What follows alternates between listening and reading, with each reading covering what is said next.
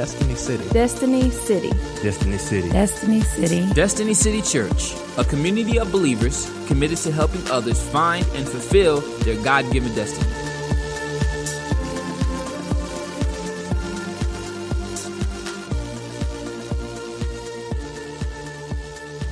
Genesis chapter 2, verse 7. It says that after God had created the heavens and the earth and everything, and He rested on the seventh day, that He formed man out of the dust of the earth. And then He breathed life into him. And man became a living soul. There's no life in us without the Spirit. We know that. When your spirit is departed, you no longer breathe. You're dead. There was no life in man until God breathed in him. In Ezekiel 37, we see the prophet Ezekiel. The song we just sang, Dry Bones, Breathe, O God. Breath of God, breathe upon us. And God told Ezekiel, He took him to a valley and He set him in the middle of a valley of dry bones. I mean, He didn't put him on a hill to look at him. He set him right in the middle of them. And He said to Ezekiel, Son of man, can these bones live? Ezekiel's response was, Lord God, you know. God says, prophesy to these bones. So Ezekiel began to prophesy to those dry bones. And a beautiful thing happened. All of these bones started coming together. I see that happening in the church of the Lord Jesus Christ. The bones are coming together. The dry bones that have been scattered by all kinds of things that the enemy has done to try to destroy the church of the living God, but he cannot. But these dry bones began to come together, and there was a shaking and a quaking, and then they started to join up in the right joints. They were disjointed, but now they began to align themselves. And as they began to align themselves, sinews started to connect the bones together. And then flesh started to appear upon the bones. But they weren't alive yet. Then God said to Ezekiel, prophesy breath into them. Amen. Prophesy breath into them. You have family members that are lost and away from God. They're dead in their trespasses and sins. You, son of man, prophesy life into them. Speak life over them. Death and life are in the power of the tongue. And they that love it shall eat the fruit thereof. Speak life. Speak the breath of God over them. Breathe the life of God over them. We fast forward. I believe that the Valley of Dry Bones is a picture of the church today. Actually, it was a picture of Israel. But Israel was a picture of the church. And so there were all these dry bones that were disjointed and scattered, and there was no unity. They were just all over the place. But God brought them together. He brought unity to them. Now, Jesus had prophesied to his disciples in the upper room in John chapter 20. Remember, He had been crucified, and He had risen from the dead, and the disciples hadn't yet seen Him. Only Mary. She's the only one. The others heard about it, but they hadn't seen Him yet. But Jesus appeared in this room, and the disciples were hiding out. That's the church today. We're hiding out inside the walls of the church for fear of what people are going to think, for fear of what people are going to do. I was listening to my friends Jacques and Fleur Goy that were here just a couple of weeks ago at our EFI regional meeting. They're missionaries in a country that I can't even mention because it's too dangerous for them. But they say in that country that there's great persecution, that people die for their faith. If they find out that they are a Christian, they kill them. So they don't call themselves Christians, they call themselves believers. Not for fear. It's kind of a code word among the believers. The beautiful thing is that when they gather together, that they don't have church buildings, but they're still very organized as a church. You know who organizes them? the Spirit of the living God. They don't even know where they're going to meet. It's just, they come together and all these people come together, and Jacques asked one of them, how do you know where to meet? And they say, well, the Holy Spirit tells us, and we go. And they get there and there's hundreds of them meeting. That way the enemy don't know where they're at. God has his ways, doesn't he? But does that surprise us? Remember in the book of 1 Kings where one of the kings actually it's in 2 Kings, where the king of Aram was coming against the people of Israel, and the Lord started telling Elisha what was going on as they were making their war plans. He would reveal it to the prophet Elisha, and the prophet Elisha would tell the king what was getting ready to take place. Well, they were in their war room, and they're trying to figure out what in the world's going on. They thought there was a treasonous person among them. And they're like, who is it that's spilling the beans? Who's giving away up our war plans? And they said, well, it's not any of us. It's that prophet Elisha. God tells him what we're going to do before we do it. You see, God knows. God knows. The Spirit of the living God knows things that we don't know. He knows the end from the beginning because he's been here from the beginning, and he knows what the end is going to be. And Jesus told his disciples, he said, he breathed upon them, said, receive the Holy Spirit. At that moment, they became born again. All the work had been accomplished. He had paid the penalty for their sins. So now they were born again because he breathed life upon them, and they were born again, but they were not yet baptized in the Holy Spirit. Remember a couple of weeks ago when we talked about water baptism? What does it mean to baptize? Remember what that means? It means to what? Overwhelm. Overwhelm. It doesn't just mean to fill up to the top. It means to overwhelm, to baptize you. That's why when we do water baptism, we submerge people. We immerse them into the water and bring them out all the way down. I mean, you got to go all the way. You're overwhelmed. And so Jesus said to his disciples in Luke 24:49, he said, don't do anything but this. Go and wait, tarry in Jerusalem, and wait for what? It says, wait until you receive power from on high. Wait until you receive power from on high. And then, after he had been with his disciples for a period of time, it came time for him to ascend into heaven. And just before he went into heaven, he told his disciples, he said, go and tarry. What does it mean to tarry? Wait. Wait in Jerusalem, and you shall receive the Holy Spirit not many days from now. Guess what today is? The day of Pentecost. It was on this day 2,000 years ago. Well, a little more than 2017 years ago, if you want to be precise, that Jesus ascended. And he told his disciples, go and wait for the promise of the Father. And so they went to Jerusalem. Now there were 500 of them, according to 1 Corinthians chapter 13. There were over 500 who witnessed his ascension. How many were in the upper room? Come on, help me out. You Bible scholars, help me out. There were 120. 120 gathered in the upper room. That tells me something. Not many are willing to wait. Not many are willing to wait for the promise of the Father. We think that we can do things in our own flesh. We think we can do things in our own strength, and we fail miserably at it. Every methodology that we have, you can have all the methods. You can have the slickest praise and worship team. You can have the best media. You can have the best building. You can have the best laid out plans. You can do all of these things, but without the power of the Holy Spirit, you still don't have anything. And Jesus said, wait until you receive power from on high.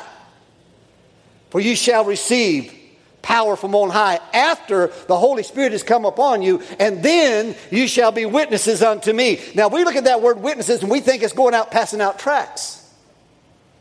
That word witness right there had a whole different connotation.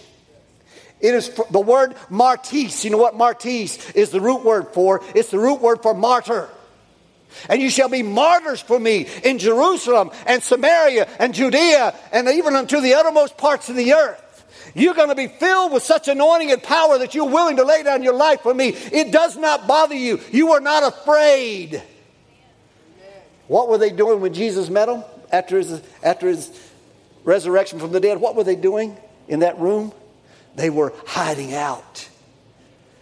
But now, they had gone to Jerusalem. And the Bible says in Acts chapter 2 that when the day of Pentecost had fully come, that the disciples were gathered together in one accord, waiting for the promise of the Father.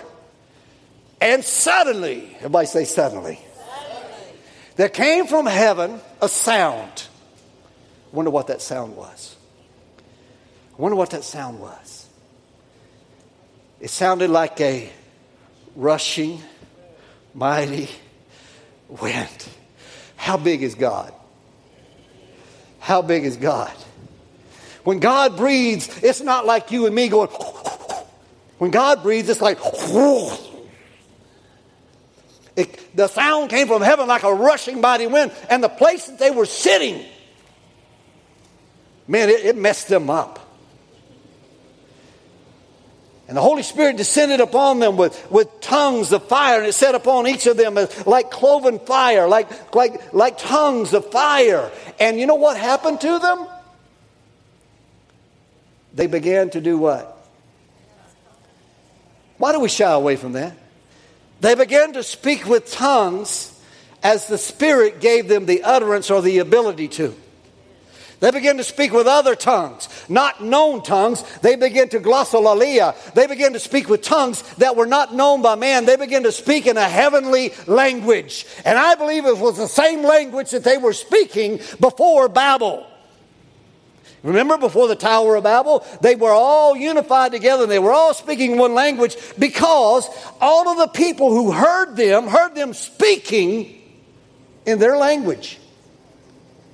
Here's 120 people speaking a language that they don't know, and all of the people around, over 5,000 people who were listening to them, each of them heard them speaking in their language. Wow, now that's a miracle. That is a miracle I can't even comprehend. A heavenly language that everyone understood. God unified their language so that everybody around them understood what was being said. It said there were people from every part of the world who would come for the day of Pentecost. They'd come for the feast that God had brought them together, and they all heard them speaking in their language. Well, someone asked the question, aren't these unlearned people? I don't get, how is this happening? What does this mean? Somebody said, well, they're apparently drunk. And Peter, the very one who had boldly stood up to Jesus and said to him, even if the rest of the disciples, even if the rest of my brothers here desert you, I never will. And Jesus said, Peter,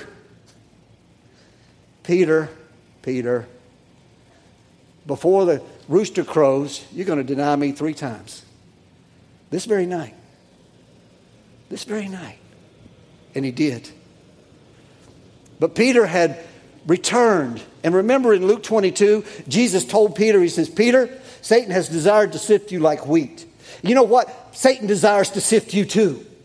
He desires for you to fall out. He desires for you to fall away. And Peter did momentarily. He said, but when you return, Peter, I've prayed for you. And when you have returned, go and strengthen your brothers. Some of you, you've wandered away from God, but you come back. And some of you haven't come back yet, but God's not finished with you yet. God is still drawing you. God is still speaking to you. But when you come back, go and strengthen your brothers. God has something for you to do. That's why God has his hand on you. He's not going to let you go.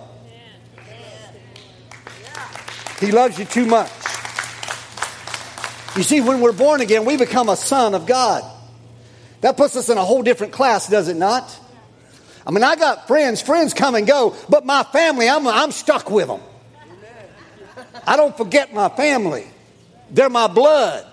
And you and I are connected by the blood of Jesus. And God's royal blood, the blood of Jesus Christ, flows in your veins if you are a child of God, if you've been born again. So he's not going to let you go that easily. So Peter came back.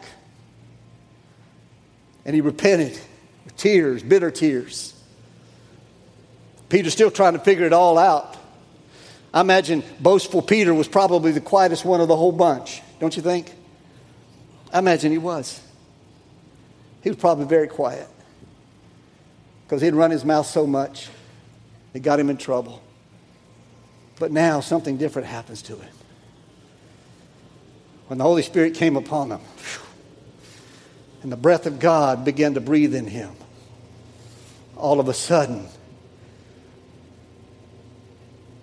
Peter stood up. He faced the crowds. He said, these men are not drunk as you suppose. He didn't say they weren't drunk. He just said, they're not drunk as you suppose.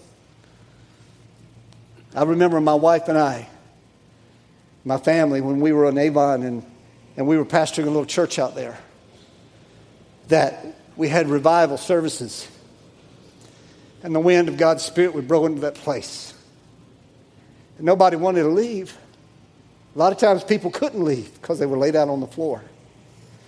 We literally would peel kids off the floor and take them home because they would be too drunk to drive, too weak to walk.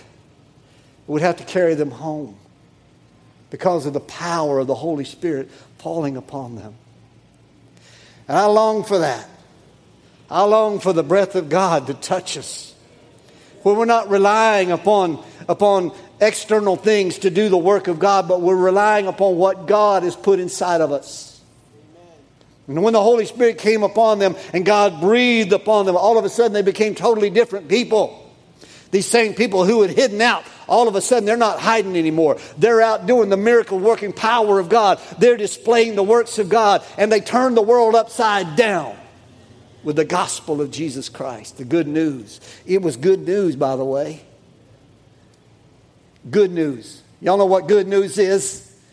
You see, the letter kills, but the Spirit gives life. The Spirit is good news. The letter says it's a whole list of don'ts and do's and everything else. You know, you got to do this, and you got to do that. You can't do this, and you can't do that. That's the kind of thing that kills. It doesn't do any good, does it? Amen. But when the grace of the Lord Jesus Christ appeared to us, it teaches us to live a life of holiness. It teaches us to honor God. It teaches us to rely on the power of the Holy Spirit. That's what grace does. Grace doesn't give us license to live our own way and do our own thing. Grace teaches us about the godliness. It teaches us about the goodness of God. That's what grace does. It's the outflow of the goodness and the gifts of God that He has given to us freely through Jesus and through the power of the Holy Spirit. And that's what happens when God breathes upon us. We can't do anything without breath. A lot of the church today is suffering from spiritual COPD. You know, we don't have enough of the power of God in us to shoo away a mosquito. I'm kind of like the old guy that says, if a mosquito comes and bites me, I want him to go away singing there's power in the blood. And get him a good dose of the Holy Ghost when he comes and bites me. That's what we should desire for, to be filled with the Holy Spirit. Ephesians chapter 6, verse 18, it says, be not drunk with wine wherein is excess, but be filled with the Holy Spirit. How are we filled with the Holy Spirit? We're constantly breathing in the breath of God. We're constantly in His presence. How many of y'all like halitosis? I mean, you just love being in somebody's presence, especially if you're in a small room and they haven't brushed their teeth in a week or whatever, and you know they've been eating garlic or something, and they just, you know, smelling up the place with their breath. I mean, how many love that? I mean, you just can't wait for that kind of experience. No, we want fresh breath. We want fresh breath, not something stale. We don't want yesterday's bread. We don't want yesterday's breath. We need a fresh move of God. We need a fresh moving of His Spirit, a fresh breath to be breathed upon us, to receive it. I mean, if you take a good deep breath and hold it, how long are you going to hold it? Not very long. And that's what a lot of people have tried to do spiritually. God has moved upon us. We received the baptism of the Holy Spirit, but we haven't done anything since. It's like,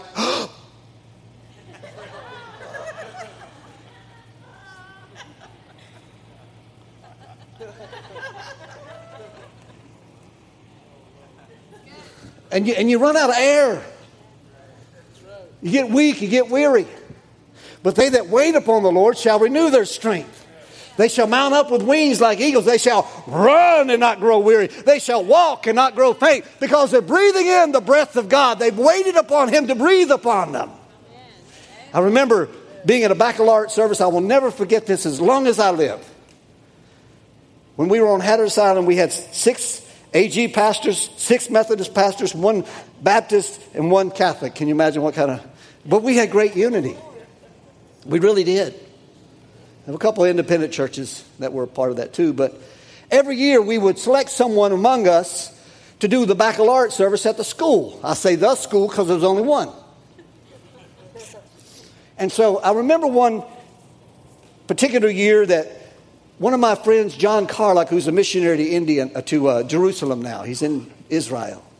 He and his wife, Marcy. But John, man, he nailed it. He comes up on the platform when it's time for him to do the baccalaureate service, and he goes to each one of the students and hands them a mint. Gives every one of them a mint. Of course, they're all unwrapping them, and sticking them in their mouth. And he turns to them and he said, "You know why I gave you a mint? Because you all need fresh breath." And he said, "You're getting ready to go out into the world and face the world. You've got your diploma in your hand and you think you're ready.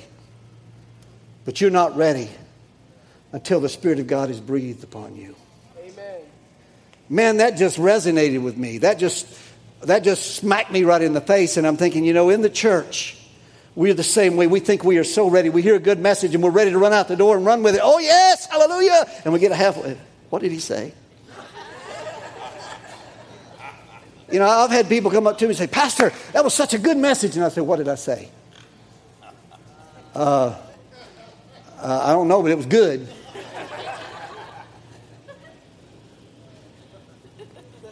But when the Spirit of God breathes upon you, you don't forget it. I was talking to my sister yesterday. My mother's prayers are being answered every day. I baptized one of my sisters a couple of weeks ago. My oldest sister was sitting in her house just last week. She said she was just sitting there praying, and she's just really been hungry for God. She's had a lot of physical problems and stuff, but she said she was sitting in her chair. And she said all of a sudden, it's just like God just breathed on her, and she just received the baptism of the Holy Spirit sitting in her chair. She said, it just messed me up. She said, I spoke in tongues for like hours. She said, my husband came in. I had to go in the other room because I couldn't talk to him. But see, it's what the Holy Spirit does. And that heavenly language that builds us up. There's only one thing that God said would build us up. It's in Jude 20. It says, praying in the Holy Ghost, building yourselves up in your most holy faith, praying in the Holy Spirit. Now, how do we pray in the Spirit? Come on, help me out, somebody. Paul says, I will pray with the Spirit, and I will pray with my understanding also.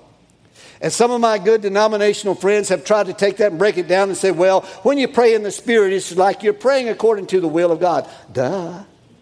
How do we pray according to the will of God? Well, the Bible says in Romans chapter 8, verse 26, that when we don't know how to pray, the Holy Spirit helps us in our infirmities because He prays for us in groanings and utterance that we can't understand. And our mind is unfruitful, but our spirit prays to God. Hey, that's that heavenly language that God uses, that communicates directly with the Father. And it bypasses the devil because he don't know how to decode it. He can't figure it out. He said, I know English, I know Arabic, I know every language on the face of the earth, but I don't know that one because it's a heavenly language. He doesn't understand, but the Holy Spirit does.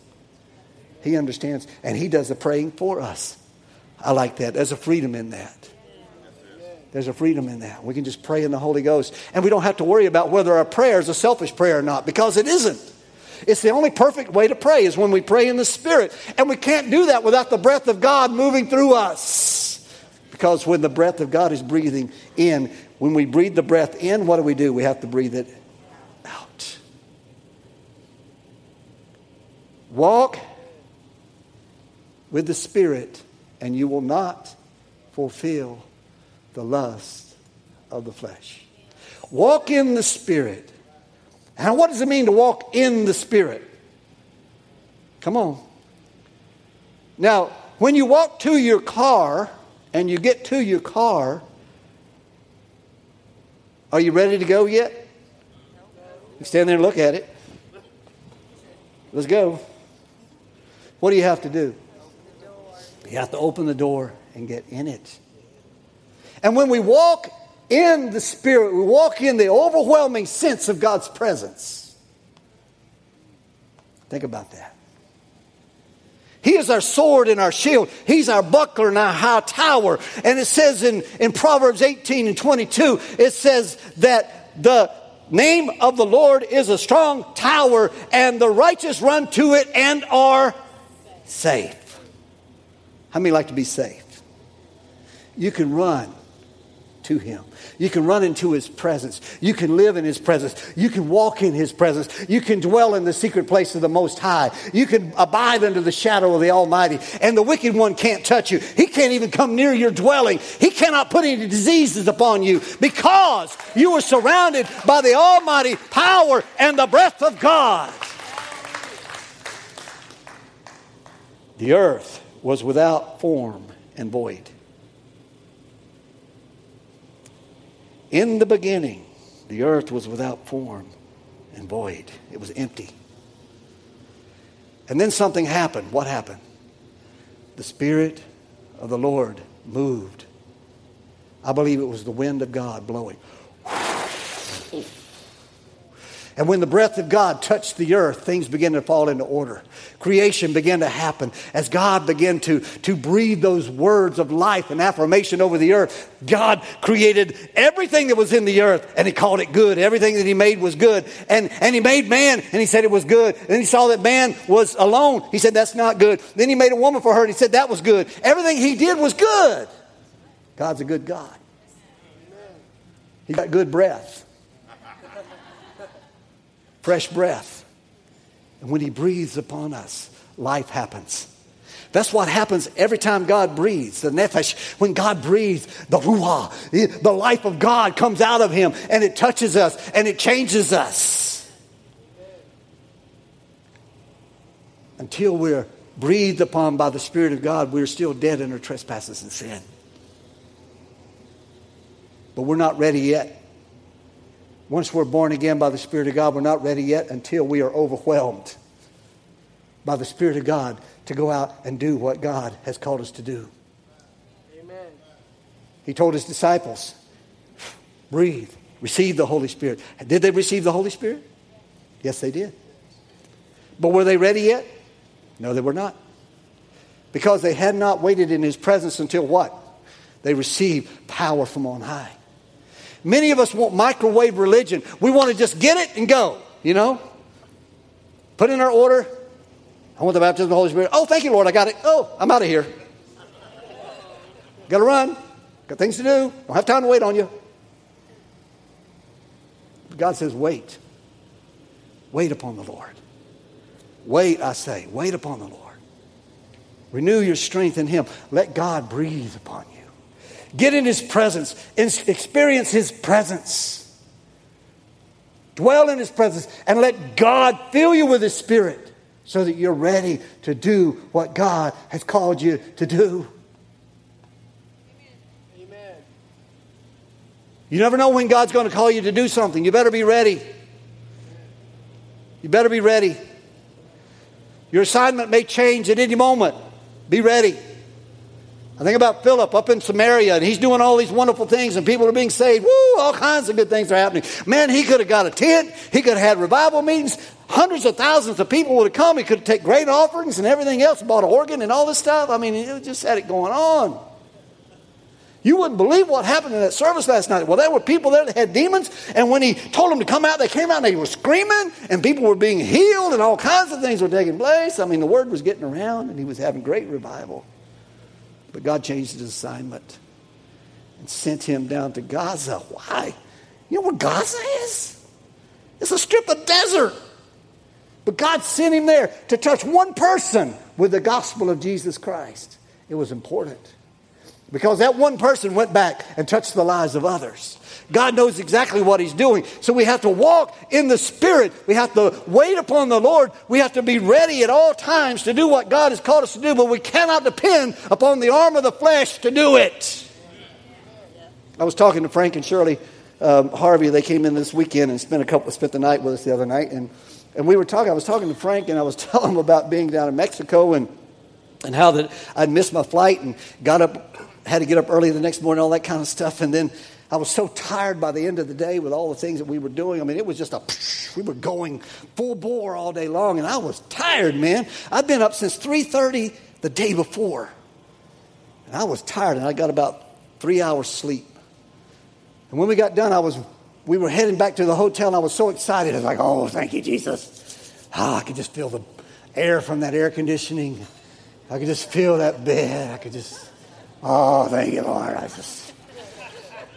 had that on my mind, and then we go right by the hotel. I'm like, hey, wait a minute. Where are we going? And Edenmer, who's like the ever-ready Bonnie. I mean, this guy is just so full of energy. He's like, you're going to preach. I said, what? So you're going to preach then? I said, where? He said, we have no temple. EFI, build new temple. Nobody ever preached there, but you're going to be the first. I'm like, oh, glory. So all these people had come to dedicate this new building. And there were well over 200 people, probably close to 300 people there. They were just packed in like sardines. And the service was long. It's like, oh, Jesus. I mean, Lord, you wanted me to preach, but I have to wait 5 hours to do it, But I was if I had depended upon the arm of the flesh, I wouldn't have been able to do it. I just would not. But all I could do was sit there and pray in the Holy Ghost. And when Emer told me that I was going to be preaching, all of my materials, my Bible and everything was back in the hotel room. So I didn't have nothing. Nothing. So I turned to Katya, his wife, who speaks English. I said, Katya, you're going to have to read the scripture for me and translate. She said, okay, what scripture do you want? I said, I don't know. And I asked Emer, Emer, how much time we got? We be there in about 6 minutes.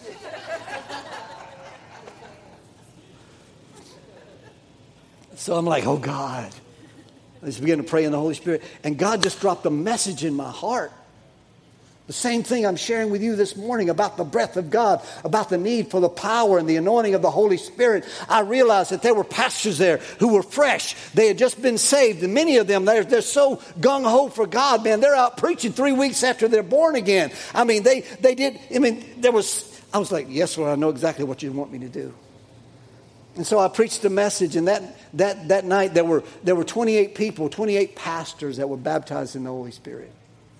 And 22 people got saved, and a young man got delivered of demons. And I'm like, this is so God. This is just so God. And it depended upon the breath of God to breathe life into me. And I want to tell you something. As soon as that was over with, I collapsed. I sat down. I could not move. I was just like, my flesh was. But the Spirit of the living God gave me the breath, gave me the energy to do what God had called me to do for that moment. And that's why Peter said, be ready in season and out. Be ready always to give an answer to the hope that lies within you. You've got to be prepared. Actually, it was Paul said that to Timothy. He said, preach the word. Be ready. Be ready in season. But God wants us to be ready at every moment. How do we do that? Well, if you are an athlete and you're sitting on the bench, you might be the guy that's sitting on the bench. I remember years ago I was watching a football game.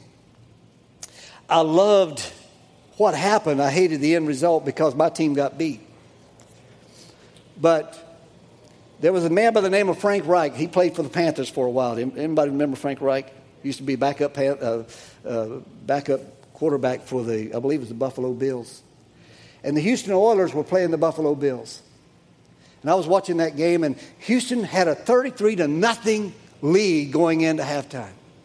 And I'm thinking, oh, man, we got this one in the bag.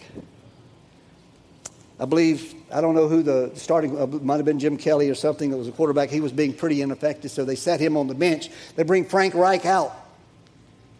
And he just bounces out there, man. And he goes to work. Boom, boom, boom. Touchdowns everywhere. By the time it was over, they had won the game. I was like 38-33. And I'm like, what? At the end of the game, one of the reporters runs up to Frank Reich, sticks a mic in his face, and says, how did you do that? And he said, in Christ alone, I will glory. Not in my strength alone. I said, yes. He gave glory to God. He might have been sitting on the bench praying in the Holy Ghost. Lord, how are we going to pull this one out? We need this one. I don't know. But he gave God the glory for it when it happened. And it was printed in the paper the next day, in Christ alone, I will glory. I was like, woo, yes. Those were the words of the winning quarterback of the biggest comeback probably of all times. I was thinking, wow. But that's what God does. You see, every one of you are the comeback kids. Every one of you are the comeback kids. You might be down. You might be sitting the bench just waiting for an opportunity to shine. And all of a sudden, God will call you into the game. Says, your time. Are you ready? Are you ready? Have you been sitting in my presence? Have you been waiting upon me? Are you full of my breath? Are you ready to explode? Are you ready to do what I've called you to do? Because if we're not ready, we're just anemic if we step out in our own strength and power.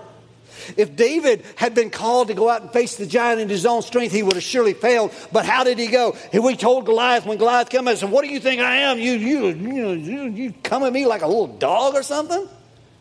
I can take a stick and thump you on the head and it's over with. And David says, you come at me with your javelin and your sword, but I come at you in the name of the Lord God of Israel. Take this rock and eat it. Down he went. I believe the Holy Spirit was in that rock. The breath of God was moving that thing. And when he slung it, it went with extra velocity because the breath of God said, boom! Down he went. You see, he didn't go in his own strength. He didn't go in his own power. He went in the power and the strength of the Lord God Almighty. And we need the breath of God. God doesn't want us having spiritual COPD. He wants us to be full of breath. He wants us to be alive in the Spirit. He wants us to be ready to go at any moment, any time. And so we need to pray, breath of God, breathe on me. Breathe on me, Lord. And when God had spoken to Ezekiel in the valley of dry bones, and he brought the bones and the sinews and the flesh and everything together, and they were all just lying there, a bunch of dead bodies. And he says, prophesy life over them. Prophesy life over them. We are called to prophesy life over Salisbury, over Spencer, Rockwell, Faith, China Grove, Cleveland, Woodleaf, all in the East Rowan area, Rockwell, everywhere. We're to prophesy the life of God so that dead bones will live. There are people who have been disjointed and discouraged and separated from the body of Christ. The enemy's had a heyday with them. If there were all the people that I know of have come to the Lord and given their lives to Christ only to be defeated by the enemy and separated from the life of God. And many of them are sitting in their homes right now, discouraged and disjointed and everything else. We need to prophesy life over them, that God will breathe life into them again so that those dead bones can live. They're still bones. They're still a part of the body, but they are dead right now because there's no life in them. They need the life of God in them. And I prophesy that life over you this morning. I prophesy it over you. Breath of God, breathe. Breath of God, breathe new life. Breathe it in. You need a Holy Spirit fresh mint. Breathe in the life of God. Breathe in the life of God. It's not a natural work that we're dealing with. It's the work of the Holy Spirit. Things that are flesh, and things that are spirit are spirit. They're different. God doesn't work in the ways that we think He should work, but He works in ways that He has orchestrated. He works by power of the Holy Spirit. It's not by power nor by might, but it's by my Spirit, saith the Lord of hosts. It's by the Spirit of the living God, and the Spirit of the living God has His ways. And we need to let the Holy Spirit have His way. We need to let Him do what He wants to do. We don't need to try to control things. We need to let the Holy Spirit have control. We need to let Him move. Let Him do what He wants to do. Amen? We don't need to worry about the clock. We don't need to worry about order. We need to keep things decent and in order, but to be led by the Holy Spirit, to allow the Spirit of God to do what the Spirit of God wants to do, when He wants to do it, and how He wants to do it. And right now, I feel like God wants to do something supernatural. God wants to do something supernatural. You've been listening to Destiny City Church, a community of believers committed to helping others find and fulfill their God-given destiny. For more information, visit us online at destinycity.org.